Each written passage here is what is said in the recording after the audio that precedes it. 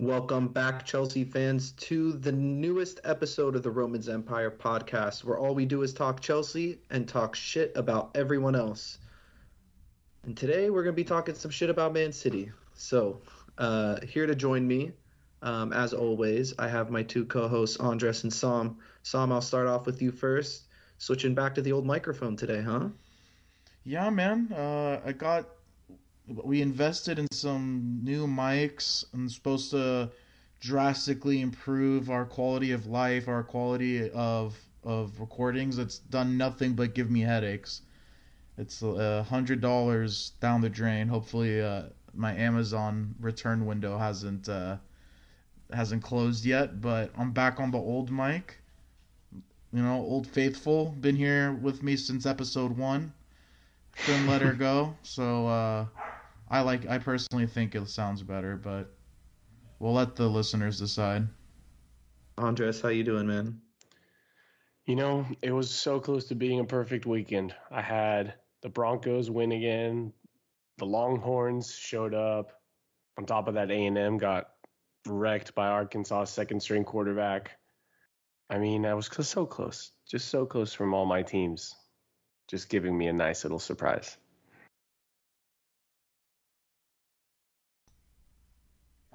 Zach, are you okay? Yeah, no, I'm good. I thought you were gonna take it away there, right into. You're not gonna respond to what Andreas said. Okay, cool, that's fine. I'm sorry for your loss, Andreas, but your loss is also my loss. So I feel it too. To be fair, I don't have much to say about college football in general. Well, he was saying that Chelsea didn't win. That was the one thing that the whole point. That was the main thing. Yeah, I was bringing it back to the topic. You asked me how I'm doing. I was bringing it back, and you just, I threw an underhand pitch for you to just bomb it with a perfect transition, and here we are, rookie move, amateur hour. So just get us back into things, please. Me? I'm distracted by the Broncos shirt. That's what it is. No, I'm asking you to pick up the underhand throw that I was giving to Zach because he obviously missed it. I'm hitting it out of the park now.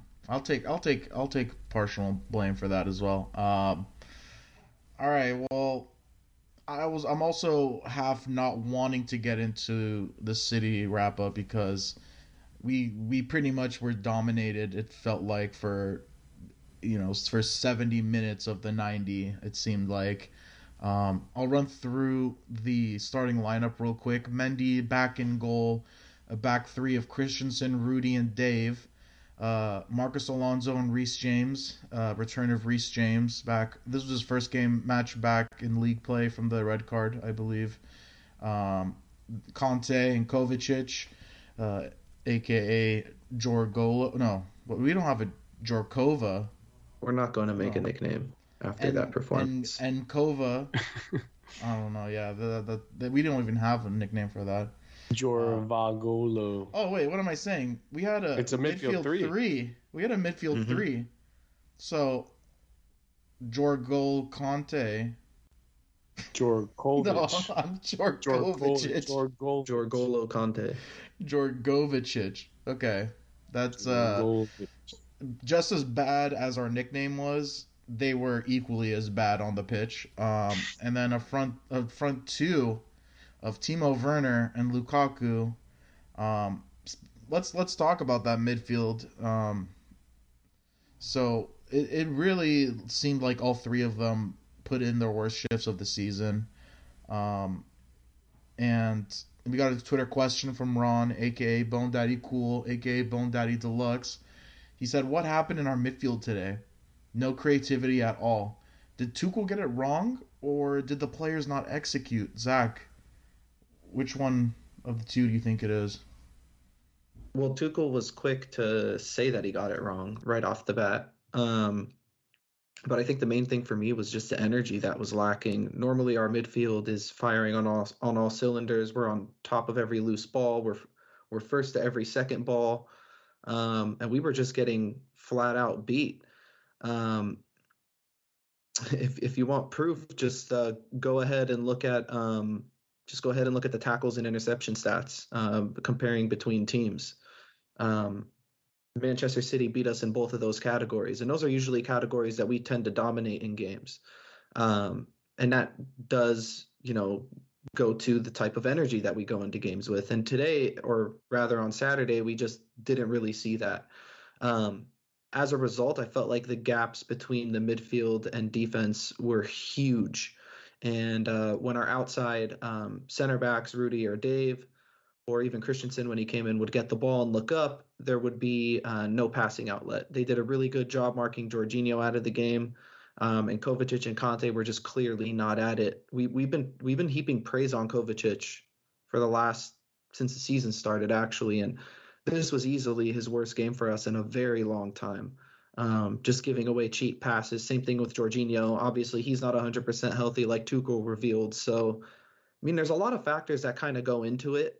I'm hesitant to get too angry or too wound up over it, or even concerned, because it is a one-off, and we know that based on the body of work that Tuchel's put together so far. So I have that mindset. I still think the glass is half full. This isn't the end of the world, and if anybody's tuning in, listening to us, or at least me, thinking that I'm going to be negative Nancy, it's not that. This is just one match. So. It was clear that we just weren't at it, and Man City was. So you got to give them credit where credit's due. And we got another question. This one's actually a first-time question. 1_Fonte_boy at Kobina_Ebo. I looked at his profile. He's keeping it 2 Virgils. Do you guys know that reference? He keeps it 2 Virgils. Virgil's 50. And so 2 Virgils he's keeping it 100. 100. Exactly. What? I do not get the reference, but hey. It has something to do with he put a $50 tip, left a $50 tip on like a $20,000 bill or something, and it was like, everyone was making fun of him. It was like a cheap joke. But he has 10,000 followers, so shout us out. So he asks Chelsea Quick lost. pro quote. Yeah. So shout us out. He said Chelsea lost due to Tuchel's tweak to play 3-5-2 because it worked spectacularly against Spurs. We saw how Havertz was introduced and Tuchel switched to his default 3-4-3 and Chelsea came alive a bit. Why is nobody calling out Tuchel since he decided not to play at number 10? And Andreas, you and I, we tried recording after the Villa match and had really fucked up audio, so we didn't post it. But in that, we discussed how every time we played City, we played a 3-4-3, and Tuchel was kept it simple, and Pep overthought it. What do you think? A little bit of roles here? reversed. Yeah, a little bit of roles reversed here. I think he played into Pep's hands because in possession, our midfield, the way we work is not like a possessing based one. And so to carry the creativity and the danger role with our midfield 3 is almost to a detriment to us. I know now it's a meme, the whole interview with Pep before the final, talking about how Chelsea plays so wide and so vertical, but that is why it works so well. In a 3-man midfield, you only have 2 players for the back line to worry about in Lukaku and Werner. So it's a little bit easier for them to get ready in terms of a counter possibility. When we play the 3 up front, Mount, yes, he pitches in and defends, but he's got so much of an engine in him that he makes it back up to that, to make it a front 3 almost immediately in transition. So the way you beat City is not to go toe-to-toe in the possession end of things. You're not there to match your midfield like for like, but to catch them when the opportunity's there and make them squirm in transition. The 3-5-2 is not going to provide that. Timo looked better midweek, but you're asking a lot of that guy to go from not playing at all to starting against City. And again, there was not enough of a release option for the midfielders, for the wingbacks, for the 3 center backs to get out of our own half. Yeah, I know I don't want to mess up his name, but Kobina_Ebo, he kind of alludes to it. We switched back to the 3-4-3 and it comes more natural. And I thought, you and I discussed it again, unfortunately with the audio we couldn't post, but the 3-5-2 is a situational change. I don't think our players are quite versed enough to make that our consistent formation. And yeah, I just think Tuchel got it wrong this time. Zach mentioned Tuchel admitted his mistake. And yeah, I hope it's more of just a one-time thing than for it to become a trend where he starts overthinking things. I know we have a little bit of injury situations up front. Pulisic is not back yet. I'm hoping he will be soon because we are really struggling to create recently. But I think the 3-4-3 needs to be the primary formation moving forward, and the end of the game kind of showed it. And we've been talking about Tuchel's decision making, but looking on the other side as well, Pep, this was his third, or was it? This is the fourth time? Fourth time, yeah. That he's faced Tuchel's Chelsea side. So I don't know, Zach. Do you think City has cracked the code to beating us? I don't know if you could call it a code. I mean, I alluded to it earlier. I think it was more effort, just in general. I don't think Tuchel's game plan was off per se, because if the team was executing it properly, he wouldn't have been as frustrated with the execution. But I mean, what they did do really well was pressing the fullbacks. Obviously, I mentioned cutting off the supply line to the midfield, sort of like a modified high press that they had, where they were willing to commit in certain areas, but not in others. When the ball would go to Timo and Rom, they were basically played 1v1 with Man City center backs. And I noticed, oftentimes their fullbacks, when they would tuck in traditionally as they normally do, it would completely clog up that midfield area for us. And that's why we got overran. Oftentimes it was their fullbacks who were picking off some of those errant passes from Conte and Kovacic and then, starting to counterattack for them. But I do think for teams moving forward, that is probably the way to stop us, right? It's hard to look at our team and see a glaring weakness based on, what we've done in the last 12 months or so since Tuchel, or 10 months or so since Tuchel's come in. But the obvious thing is, if you're going to nick the ball off of us, it's going to come off one of those outside center backs. So if teams can find a way to sort of nullify the midfield threat in terms of Jorginho and Kovacic or whoever's in there dropping deep and collecting the ball, and they could limit the wide play out to the wing backs, there are going to be some errant passes there. And to Rudiger and Dave's credit, even Trevor Chalobah's played out there, Christensen, I mean, they've all been really good with the ball this season. They haven't really given away anything silly. And even the goal off a deflection, I mean, it just kind of shows you, like, even on our worst day, we can still be be within touching distance of picking up 3 points, which I think we were. I mean, it was only one goal. But yeah, no, I think City just executed their game plan really well, and they just simply outworked us. But like I said, for managers moving forward, this might be the sort of quote unquote code, like you mentioned, of sort of figuring us out, I guess you could say, for lack of a better word. But I don't anticipate that this team would have another drop off in energy like this for the rest of the season. I think this is going to be sort of like a learning experience, not only for Tuchel, but for all of the players as well. I know Rudiger already had a thing to say about it also. So, he kind of gave his rally cry. I'm sure Tuchel gave him an earful after the match. And I don't expect it to happen again. And Zach, you mentioned something about, the goal being a deflection again. So at this point, the 2 league goals we've conceded were a penalty and a deflection. Again, I'm not going to get too down on this game. Man City's a very good team. Yeah, it's a bummer we lost at home. But fun fact here, it's taken 2 messiahs to score on us. We had, or not messiahs, prophets. We had Muhammad and Jesus. So only God can stop us. One's a prophet, point. One's a messiah.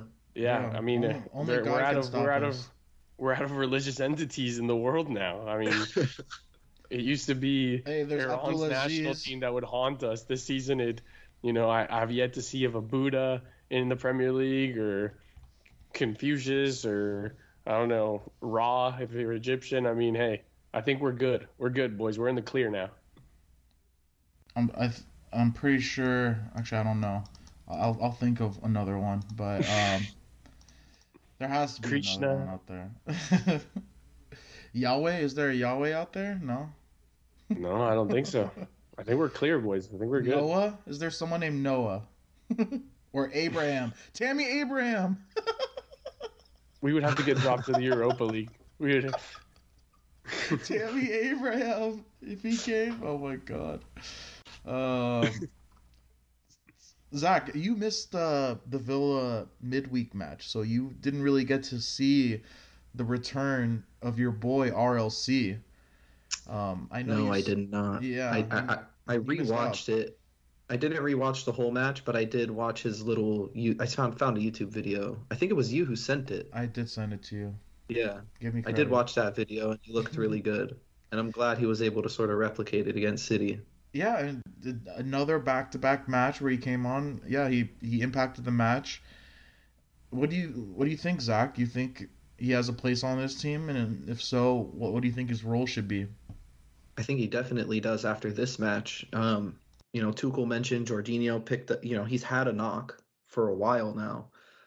His knee's always bandaged. It's been bandaged up since May. Um, Conte is obviously not the most fit player in the world at the moment either. He's still dealing with his ankle. Didn't look 100% against City. Kovacic playing a lot of minutes. There's minutes to be had. If Saul hasn't really played too well for us, but I don't expect that to continue either. I think he's eventually going to come into some sort of form this season for us, for lack of a better word. But with Loftus-Cheek, he offers something that only one other midfielder for us does, and that's Kovacic, and that's the penetrating runs. His ability to sort of shield the ball away from defenders and break through the lines and just sort of wreak havoc. But I think the difference here is you have a Loftus-Cheek who's a lot more athletic than a Kovacic. Um, he's a lot more powerful, and he has end product. When he was fit for us, especially in Sarri's season, we started to see that chipping in with goals and assists, taking players on 1v1. Granted, I know he was a lot bigger, a lot more muscular back then than he is now, but he looked good. He was moving really well. I even saw a meme on Twitter saying that he looked like Zinedine Zidane for the last 10 minutes of the match. We had him on our bench this whole time. But it was sort of a throwback performance from him. The things that we always talked about that we never really got to see, we sort of saw, right? Glimpses of it, obviously. With his back to goal, controlling the ball, keeping it away from two or three defenders, spinning, running with it, and then finding a pass. Just a sort of intent that he came out with and played with. It looks like he's on a mission to sort of regain, his reputation within Chelsea Football Club. It was refreshing, and with that being said, I just don't think that it is. I don't think it's out of the realm of possibility that Ruben's gonna get a lot more minutes, and I think he's I think he's going to contribute. He's going to have a major role to play this season. So I think the one person I should be worried about this should be Saul, if anybody, because this is technically the reason why we bought him, to sort of be this box to Yeah. box dynamic midfielder for us. So Andres, I mean, what do you kind of think about that? I Am I onto mean, something? no, you are. Again, unfortunate that we couldn't post Wednesday's episode, but we discussed that too, that Loftus-Cheek now in back-to-back matches has shown us more than Saul has in two starts. So come tomorrow, Juve, by the time people are listening, it'll be posted the same day. The Juve match, Conte, Jorginho, Kovacic, one of them needs a break. And right now, Juventus, yes, they're still Juventus by name, but they're not the Juventus of old. So could you give Loftus-Cheek a start? Sure. I really think you could. And we know what Jorginho did to Italian teams in the Serie A, so maybe a Jorginho RLC midfield to run the 3-4-3 tomorrow versus Juventus could be in the works. I think the one thing we are yet to see is the maybe straight line pace, but like you said, the agility is there. So if he can work his way into the box, I mean, he's got enough composure to pitch it in goals. We don't have another midfielder that can do that. Again, like you mentioned, Saul has done that in the past, but he hasn't done it in a blue shirt. So I'm excited. I mean, all three of us love Loftus-Cheek, and as time went on, we thought that the dream of seeing him be part of this team was dwindling. I think opportunity's knocking, and I mean, we're not playing awful, but we're just not clicking. And if he's going to help the team click, yeah, Give him as many minutes as he needs. One more thing to mention is that, Tuchel was talking about, or was asked about the play of the forwards in this match, and he mentioned that they couldn't be they can't really be criticized because there's no supply to them. What were they feeding off of? And I think Ruben could possibly be a good answer for that issue. Like I said, his ability to break the lines and sort of find that layoff or find that through ball, it's there. Similar to Kovacic. So if he could contribute, why not? I mean, we've all been rooting for this guy, man. I think we're all kind of guilty of maybe accepting that he wasn't going to be a part of Chelsea a little too soon, and then he kind of comes up with this. So good on him. I hope it continues. We got another question from Ron. Was this game missing Money Mace? Hashtag Rep Ultras. Andreas. This was his first match. This was the first match that Mason Mount has missed due to injury since he's been called up to the senior squad. Crazy. Do we look a little different without him? Oh, of course. Again, I think that's why we went with the 3-5-2, to be completely honest. I think a healthy Mason Mount means a 3-4-3, easily. Mm-hmm. I think, I mentioned it earlier, his role to make our 3-4-3 look sometimes like a 3-5-2 defensively is that energy and willingness to drop back, and then also the willingness to immediately shoot forward the moment we win the ball back to in a shape be back in the 3-4-3. So yeah, I mean he's kind of like it's almost like an X factor in transition, because again, we know that we're struggling to score, so I'm not going to be like, oh, he's the factor for the goal part, but the creating part, he does kind of like what I discussed about Timo, where he makes the unselfish runs, the unselfish movements, and that's what gets us to connect between the back line and the attack sometimes. So yeah, he's not even in the best form that we've ever seen him in, but I still think that he was very much missed in this game. All right, Zach, this is something that you had been calling out for.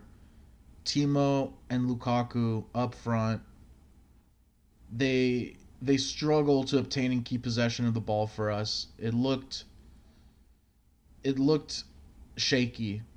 It wasn't all their fault. They weren't really getting any service the whole match, but many fans, maybe rightfully so, got on both their backs post-match about how they failed to impact the match. Before we talk about them individually, Zach, what did you see from the two of them, the pairing? I mean, I still think stylistically, the way both of them play, they would complement each other in a perfect world, right? But it's kind of easier said than done. At the same time, it was a tough day at the office for them, but I do agree with Tuchel, and even during the match, I noticed it as well. They can't. Maybe Lukaku can. Lukaku's the type of striker that could feed on scraps, but Timo Werner can't. I mean, he's not clinical enough to. So if he's only going to get the ball 3 or 4 times a half, and 3 out of those 4 times there's nobody to lay it off to, and the 4th time he decides to run to the corner flag and try to do it himself, that's really telling. It got to the point where it felt forced because it was. And I think that's more of a criticism of the midfield and sort of our build-up play, our inability to progress the ball between our defensive and middle third into the attacking third. It was awful. I don't even think we registered a shot on target all match. So out of the two, I think if any, you could probably criticize Rom a little bit. Maybe he could have dropped a little deeper. Maybe he could have done a better job holding up the ball. But at the same time, once he gets the ball, how long do you expect him to hold it for? How long do you expect him to keep a Ruben Dias off of his back, or before João Cancelo comes in to help out?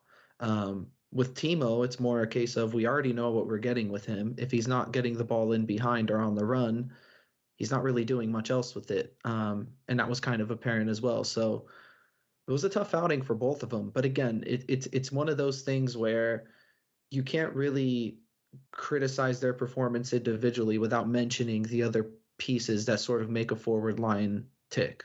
That being the midfield and, you know, our supply from the wing backs. Reece James getting injured, I feel like, was a big impact on this game too. I think we only had one accurate cross all match. Reece James is in there. We're getting a couple more. So maybe that's another chance or two for Rom to, you know, kind of feed on, or Kai Havertz to even feed on when he came in. Yeah, but this is definitely a forgetful performance from both of them, I think. Andres, starting off with Lukaku, do you think that the criticism is justified given, you know, pretty much every time he's gone out there, he's put on a great performance for us? Yeah, I think people are just so quick to just want to be pissed off. We are having one of the most successful starts to a Premier League campaign we've had in a while, and Lukaku has already kind of,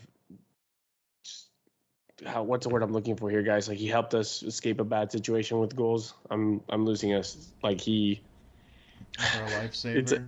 Yeah, something along those lines. I know there's a saying, and my ESL brain is not working right now, but the point is, he broke us out of jail sort of situation already.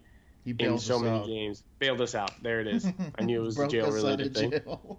You know what I meant. Yeah, exactly, I do. But my point is, okay, so he didn't score or look good today. Again, I spent a decent amount of time talking about how there was no transition game.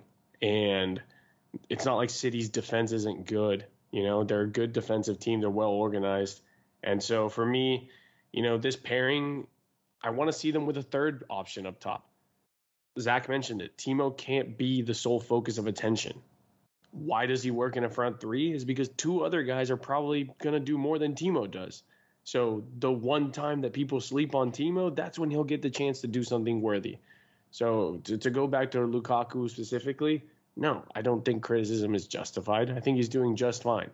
Like, he's doing a lot of the things that we haven't seen a striker do. Help check in and help others move into space. He does the runs up in behind. He's always somewhere in the box looking for a cross. I mean, if he wasn't doing those things and then he wasn't scoring, sure, I'd say criticize away. But he's been one of our best players this season. And I think one match, just because we lost, does not make him now not a good striker. Definitely. Zach, do you want to add something to that? I don't want to look too much into this performance from both of them, just because, again, I feel like the whole game was a one-off. With Tuchel's system, you can't have one piece functioning at 50% and still expect to, you know, crank out some sort of result or some sort of performance from all 11 players. So we were misfiring in our midfield and our attack, and our defense was really the only part of the team that really came to play. So, you know, it is what it is, I guess. Now on to Timo Werner, my personal favorite.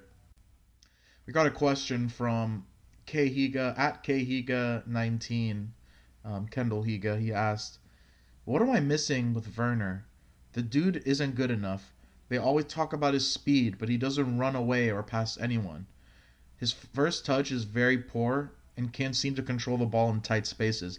Please tell me what makes him start worthy." The one thing that I wanted to say about his touch that really bothers me a lot is if he receives the ball like on the left side of the pitch, his first touch will be towards the corner flag and not towards the goal. His first touch is not going towards goal, where he could beat any center back in the Premier League with pace and get past them and take a shot on target.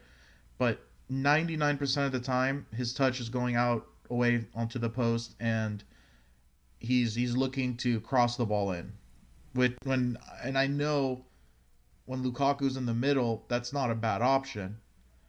But also, you can create so many chances for yourself just if you are more aggressive with that touch.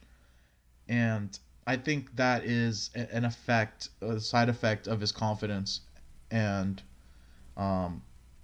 it's justified as well.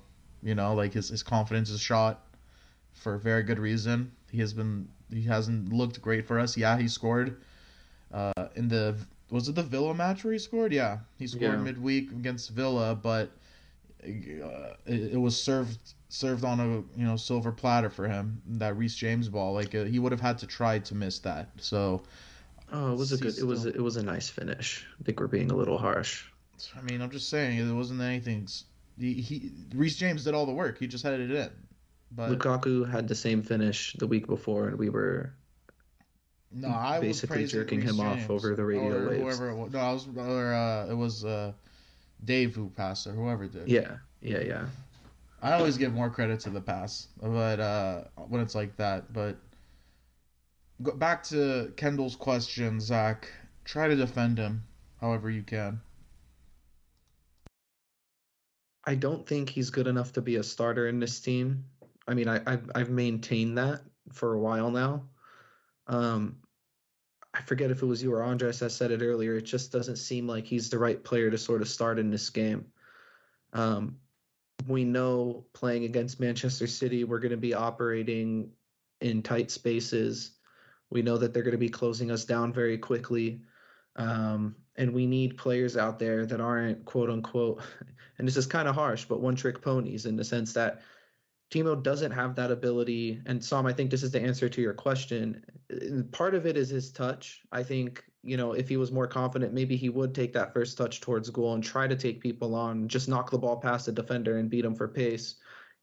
You don't really need to be the most technical player in the world to do that. But my thing with him is just it all just seems so just so discombobulated. He sort of seems here, there, and everywhere on the pitch, right? He receives the ball at his feet.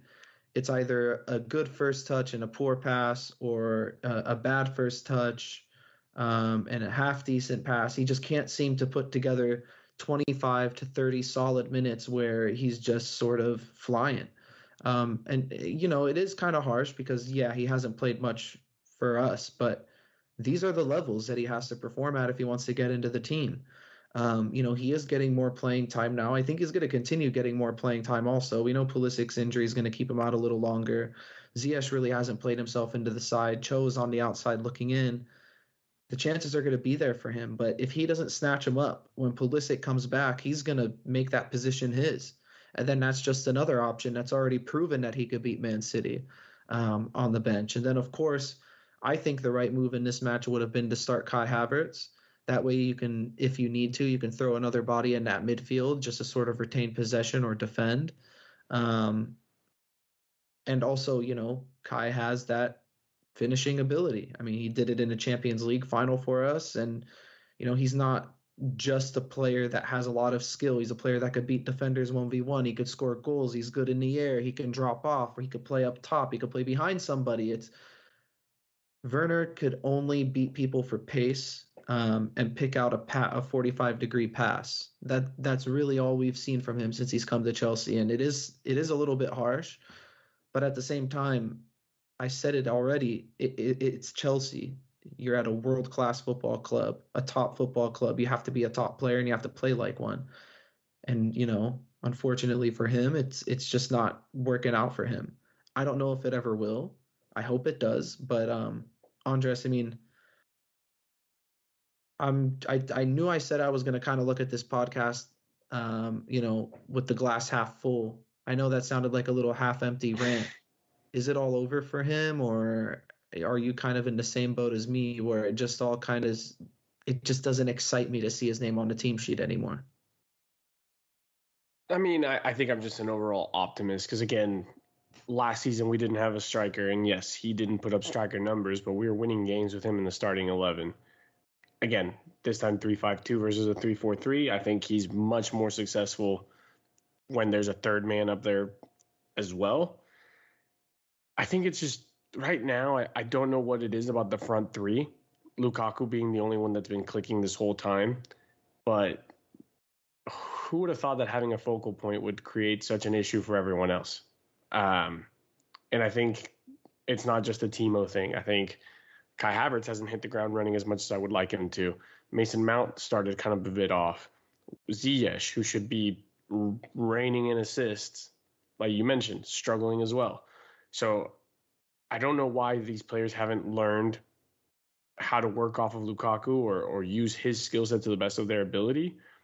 But I'm not ready to kind of just push away Timo's chances. I think nobody has made a claim for the front three.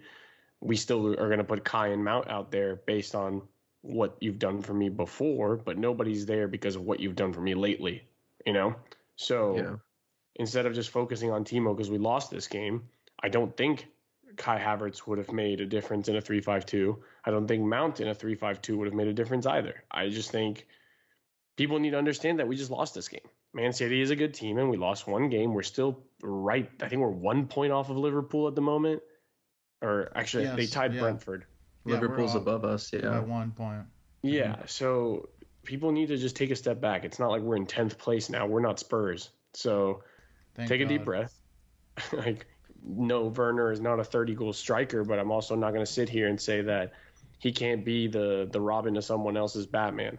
Like, he has a role to play here. I just don't think anybody is taking the Robin role to Lukaku's Batman. And just to correct you, Andres, Arsenal is in 10th and Tottenham's in 11th. Okay, so the so-called... It makes your point even better. Have the turntables. I love it better. Zach, is there anything you want to add to that, or? I hope people got that Michael Scott reference. The turntables, yeah. Yeah.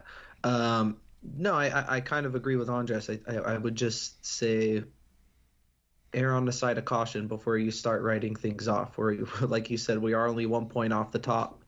But if there's any weekend where we can drop points, it's last weekend. You know, Liverpool dropped points. Manchester United also dropped points as well. City's also dropped points along the way.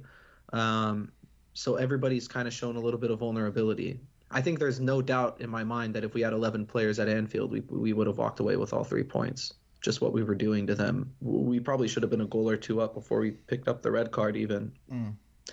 But like, talking about the title implications, but since that's what we're mentioning right now, we got a question from Ronnie Ashworth at Huey98758.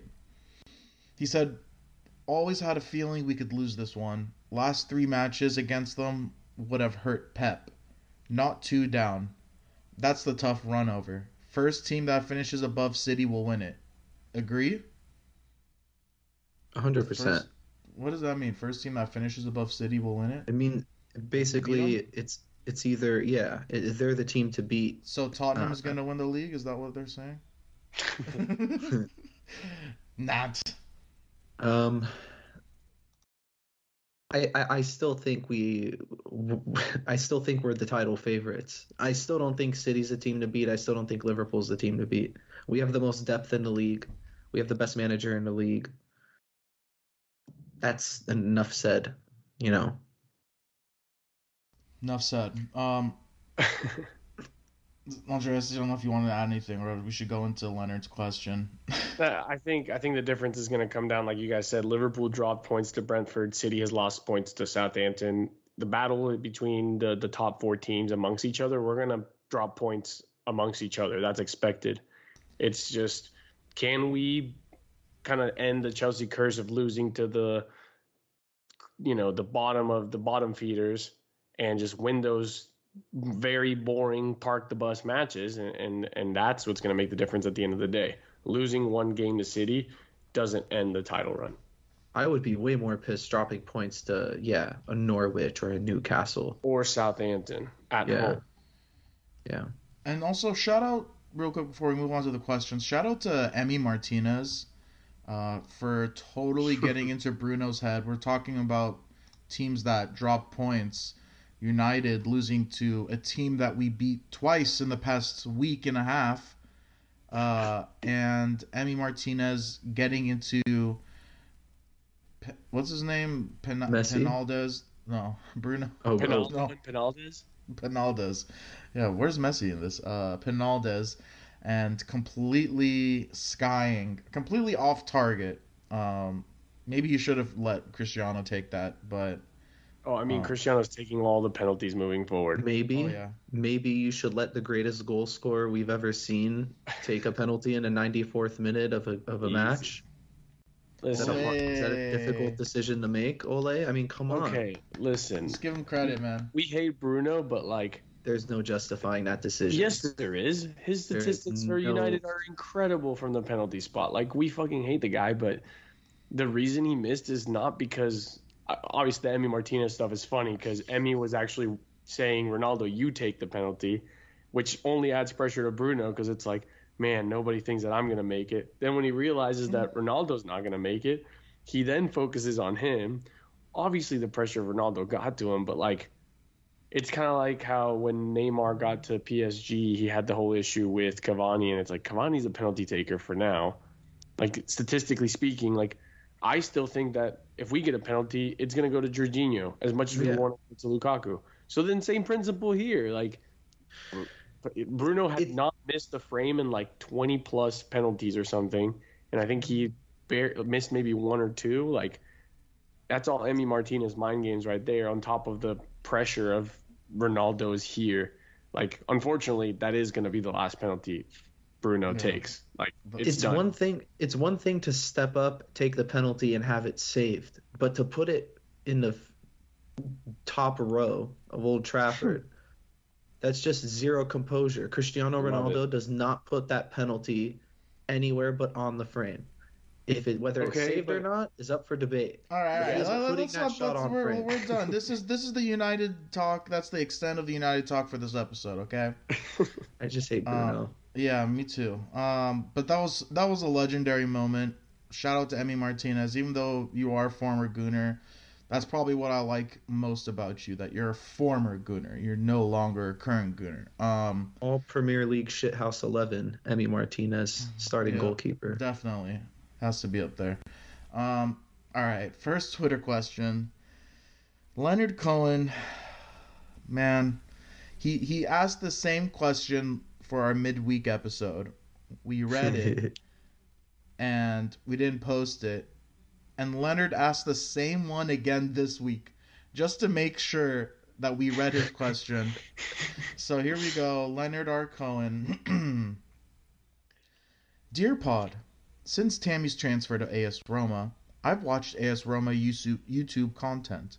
Tuesday, they uploaded a training session called Tuesday Grind, back to work at Trigoria. I was struck by the mood. Tammy seemed somewhat serious and a little downbeat as he worked the exercise bike. And Mourinho? He quietly set out the cones like a PE teacher taking an after-school football class. And everyone, everywhere, quietly got on with things. This is in stark contrast to Cobham, where people seem, well, happy. Is this simply cultural difference, or perhaps an atypical AS Roma training session? Or is this Chelsea? It was probably a happy training session for Roma if they posted it on their YouTube channel. Well, I mean, according to Leonard, it wasn't. I'll say one thing, and I didn't mention this when I first answered it, and I thought about it, and I wish I had, but thankfully we didn't post that episode because now I can say it. I think Tammy is focused and serious now. Like, he feels like he blew his chance to play for the club that he grew up with and he loves. And he fucked it up.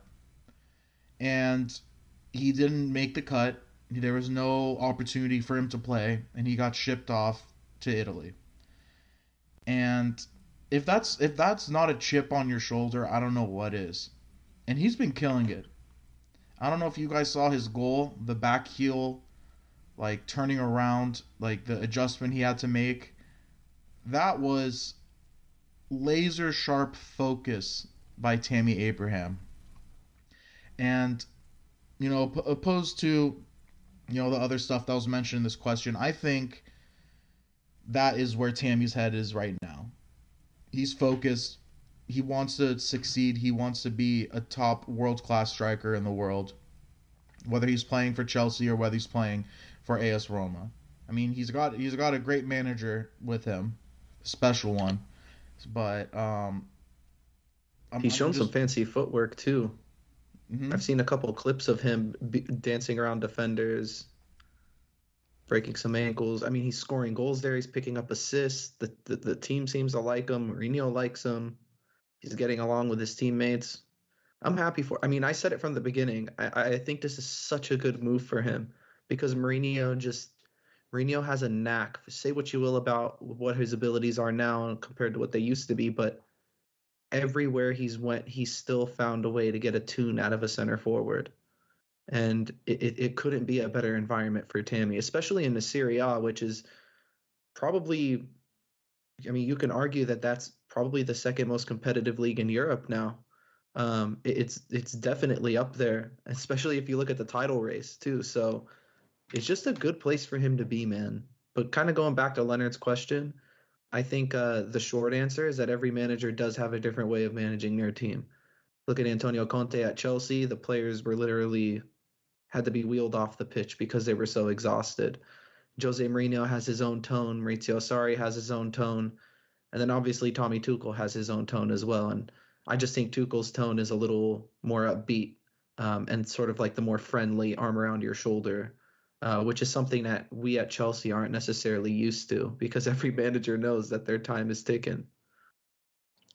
Yeah, I'm not going to get into like psyche or anything because, I mean, we've all been in, at one point, whether it was high school, whether you made it into college, like you've gone to practice. There's times that practice are like warm-ups, you can be silly, but then like you get to work, you get to work. I think this is just Chelsea's PR people post different parts of the workouts than Roma's people. I'm not really going to get into the depths of coaching and blah, blah, blah, because we've seen Mourinho even had practices where they would play basketball on grass. Like every coach is going to have those moments. I legitimately think that Roma is probably just like, this is what practice looks like. We're not going to just put the guys laughing and pushing each other, which is what Chelsea does a lot, including when things aren't going well. So for me, I just think it's whoever's in charge of PR/marketing for Roma versus Chelsea have different approaches to it. So Leonard, like, I appreciate you following Roma and good because Tammy still has a buyback clause and we should keep an eye on him.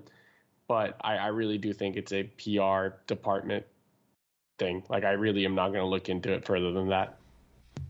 Roma's lost 2 games all season. They've been killing it. Like, there's no reason for them to be down in the dumps.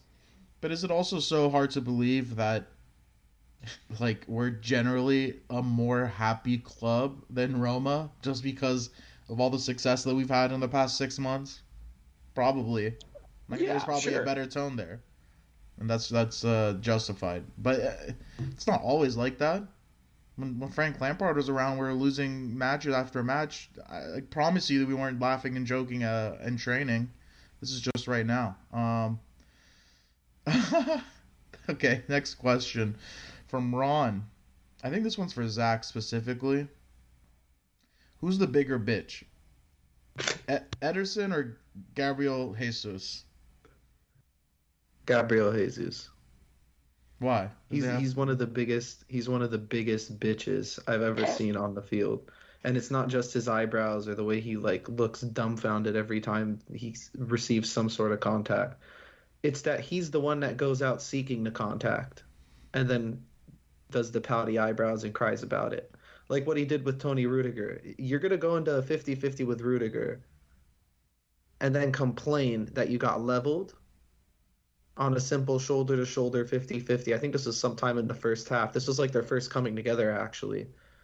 But he just pisses me off. Wasn't he, or am I mistaken? I think he was the one that started the brawl years ago where Fabregas got pushed into the stands. Wasn't he the one? Well, I know Fernandinho was the one that pushed Fabregas, but wasn't Gabriel Jesus like the one that got fouled? It was because he dove. I think it was. I could be mistaken. I was thinking it was Sterling. But either way, I mean, there's just a million reasons to list why he's a bitch, and that's one of them. And we saw another one this past weekend. It pisses me off that he was the guy that scored too, just to kind of make things worse. Is that like bitches get rewarded now all of a sudden? And the commentary on the goal was so weird. Did you guys notice that too? How they were saying, "Oh, I can't believe how much space they gave him. They let him turn around and shoot that." It's like, bro, they blocked the shot. It was deflected in the net. Like, they covered that fine. They had a wall of 3 guys right in front of him when he shot it, and it bounced off. I think it was Andreas Christensen and bounced in the goal. Like, there's not much you can do about that. That was a bit of luck. He got the ball. He turned around. He just like blindly kicked the ball towards the goal, and it ended in the back of the net. Nothing, I don't think we were at fault for that goal at all. All right. Moving on. Talking a little bit about the Rudiger contract situation. So, this is according to Fabrizio Romano. Despite interest from Juve, Bayern, and Real Madrid, Chelsea still remain the frontrunners to retain Rudiger, as his first choice would be to stay and continue working under Tuchel. Guys, how important is it that we just get this signing across the fucking line and keep him? Like, I personally do not want to see him go. I'm really happy for him that all of these big clubs want him, but they can all fuck off. He's ours. He's staying. Andreas. Yeah, I think people are really quick to be like, oh, well, we have depth. Listen, Rudiger right now is the long-term leader of this backline. If Rudiger leaves, fast forward an extra year, the backline will be Christensen, Chalobah, and you might have to force Reece James back there, or an unknown commodity like Xavier Bouamba, or just because Huddersfield, it's all unknown commodities, right? Huddersfield with Levi Colwill. Like, right now, there's no vocal leader in the back. And Rudiger can be here for 5 more years if we just give him the money he deserves at this point. I think I mentioned this also midweek, where he gets paid less than someone like Cho. That makes no sense to me. This is not the kind of guy that you penny pinch with, because, again, this is his last big contract. After this, you don't have to offer him another extension. But it's easier to keep, like in sales they teach you, it's easier to keep an existing client than look out for a new one. Every new center back that we can target, we don't know what they're going to be like at Chelsea. We know Rudiger fits the system. We know he fits the culture. We know he can be, compete with the top strikers of the Premier League. Sign the man. Sign him. That's it.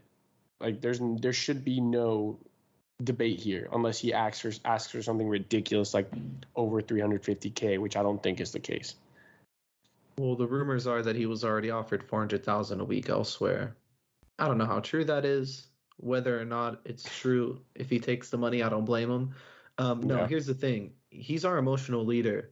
I think it's more important than what he does on the pitch. It's the mindset and the tone that he sets off the pitch too. There's no doubt in my mind he's the one barking in the dressing room and barking on the training pitch. And you need players like that. You need alphas like that. And we don't have many alphas in terms of personality in the squad. Rudiger is definitely one of them. So we definitely have to hold on to him. And, what is he, 28 now? His best years are still ahead of him. Andres mentioned this is probably his last contract. Yeah, it is. But for center backs now, we're starting to see them peak around 30, 31, some of them even 32 years old before they hit their peak. So who's to say Rudiger can't play into his 30s? I'm not saying that he's going to be at Chelsea forever, but we need to look at him as the type of player that we have to keep here as long as possible.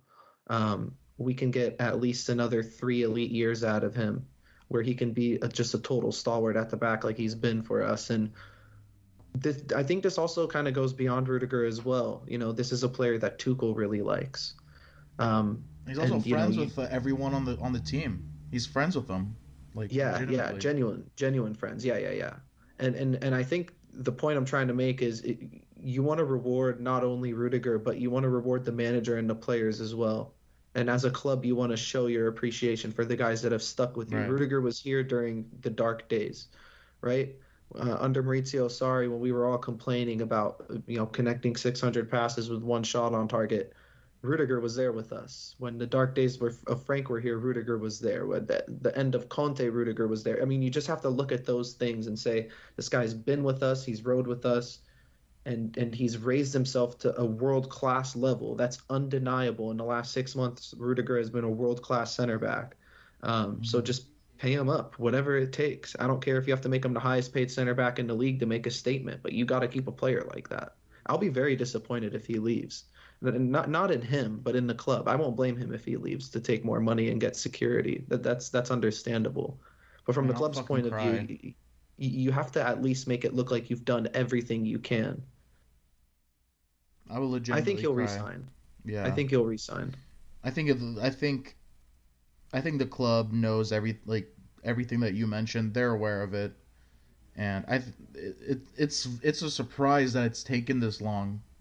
That we've heard, has Christensen did officially sign his extension? Is that right? Because I don't know because I've heard All that reports are like saying 10 that he times. did, but it hasn't been officially announced by the club yet. Right. This is literally I've They heard won't that do it after a loss. I've heard that it was official like 5 different times in the past Mm-hmm. 5 months. So I don't know about that, but it looks like they're closer to that deal than they are with Rudiger at least. Yeah.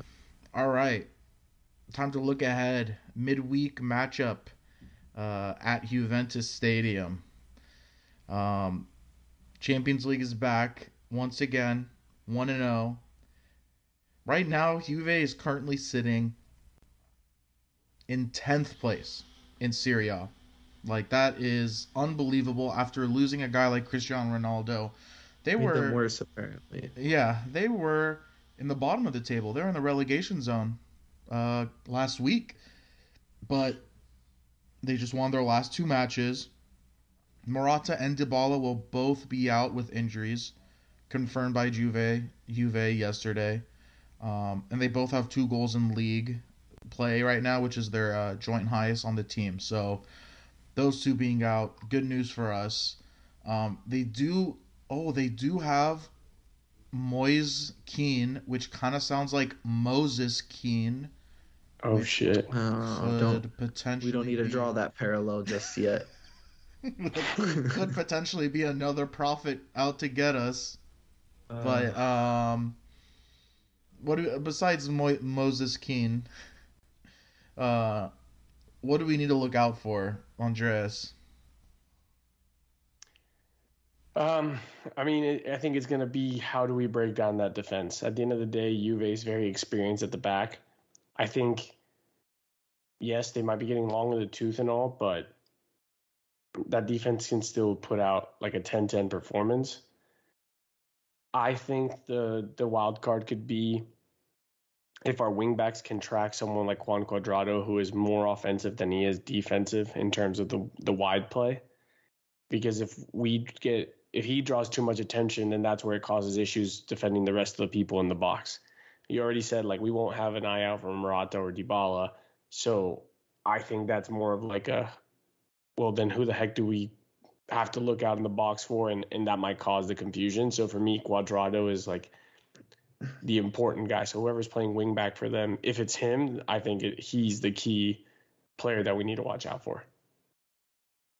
I think the 2 obvious ones would probably be 2 men that won the European Championship last summer, Chiesa and Locatelli. Chiesa being the more worrisome out of the 2 because granted his decision making at times is a little erratic. He is a young player, so he doesn't have that experience and composure yet, but we've seen glimpses of him, especially in the Euros, where he can just sort of take over a game and be the best player on the pitch for 45 minutes or even a whole match for that matter.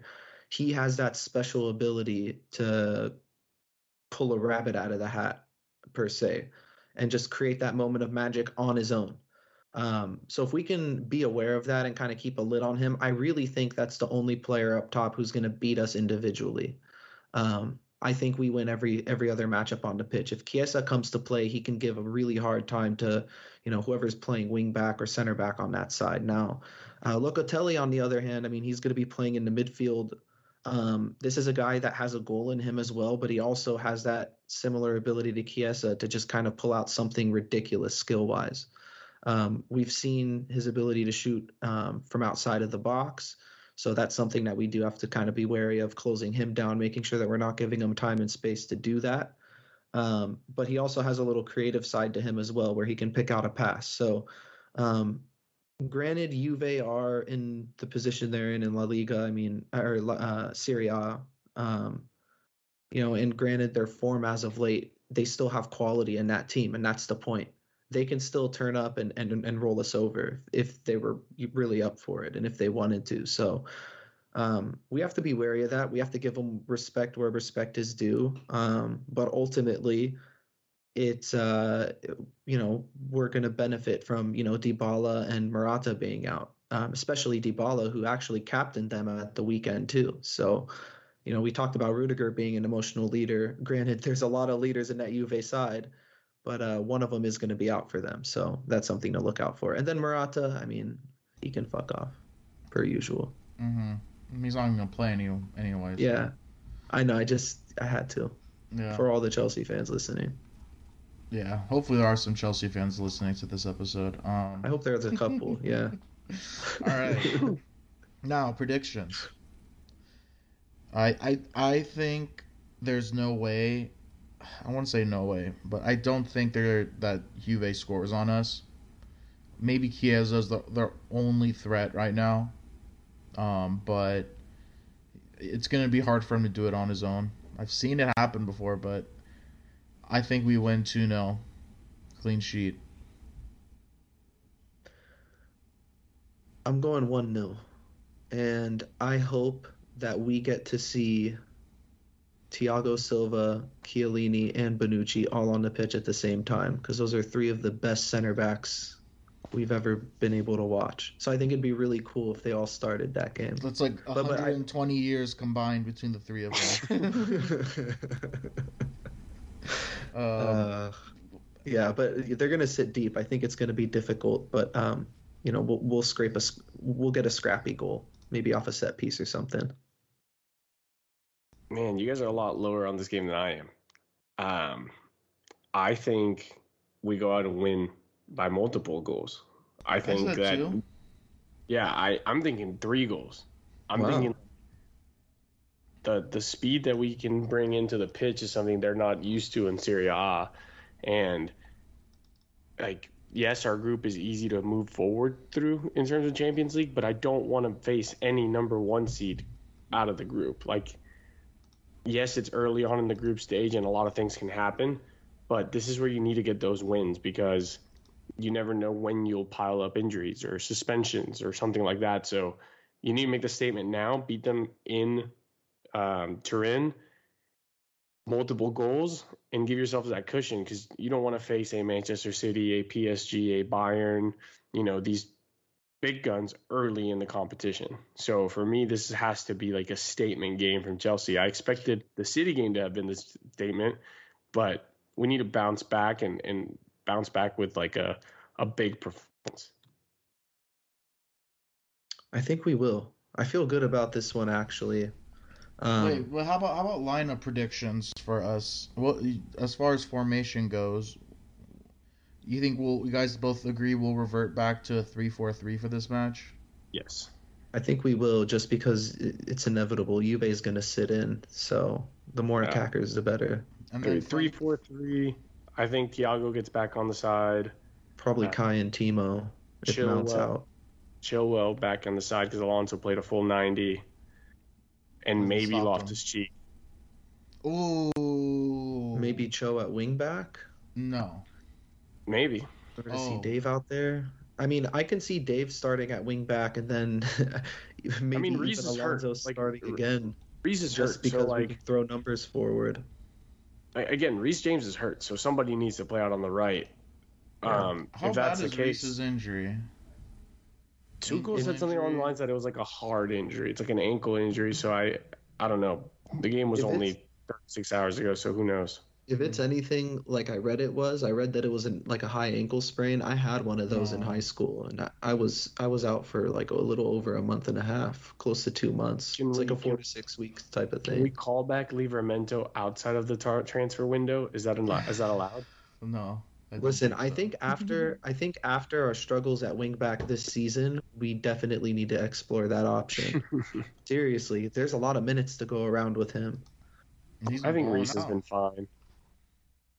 Yeah. Anyways, so Chelsea pick up a win against Juve at midweek, and after that, make sure you look out for our next podcast. So if you're not already following us on Twitter at Romans Empire Pod, We also tried to do a little hat giveaway on our Twitter feed. A bunch of you guys liked it and didn't follow the rules at all. So if you're still interested, make sure that you're checking out our pinned tweet on our profile. Follow the directions there to make yourself eligible to receive one of those really cool hats. I already wore mine out in public once and felt pretty proud. And the instructions are follow, like, retweet, and reply to the tweet, tagging 3 of your friends. Yes. Those are the instructions. Yeah, you got to click your. I think that's a combined 5 taps on your phone. So go do it, get it done, and maybe you'll get a hat out of it. But anyways, until we beat Juve, keep the blue flag flying high.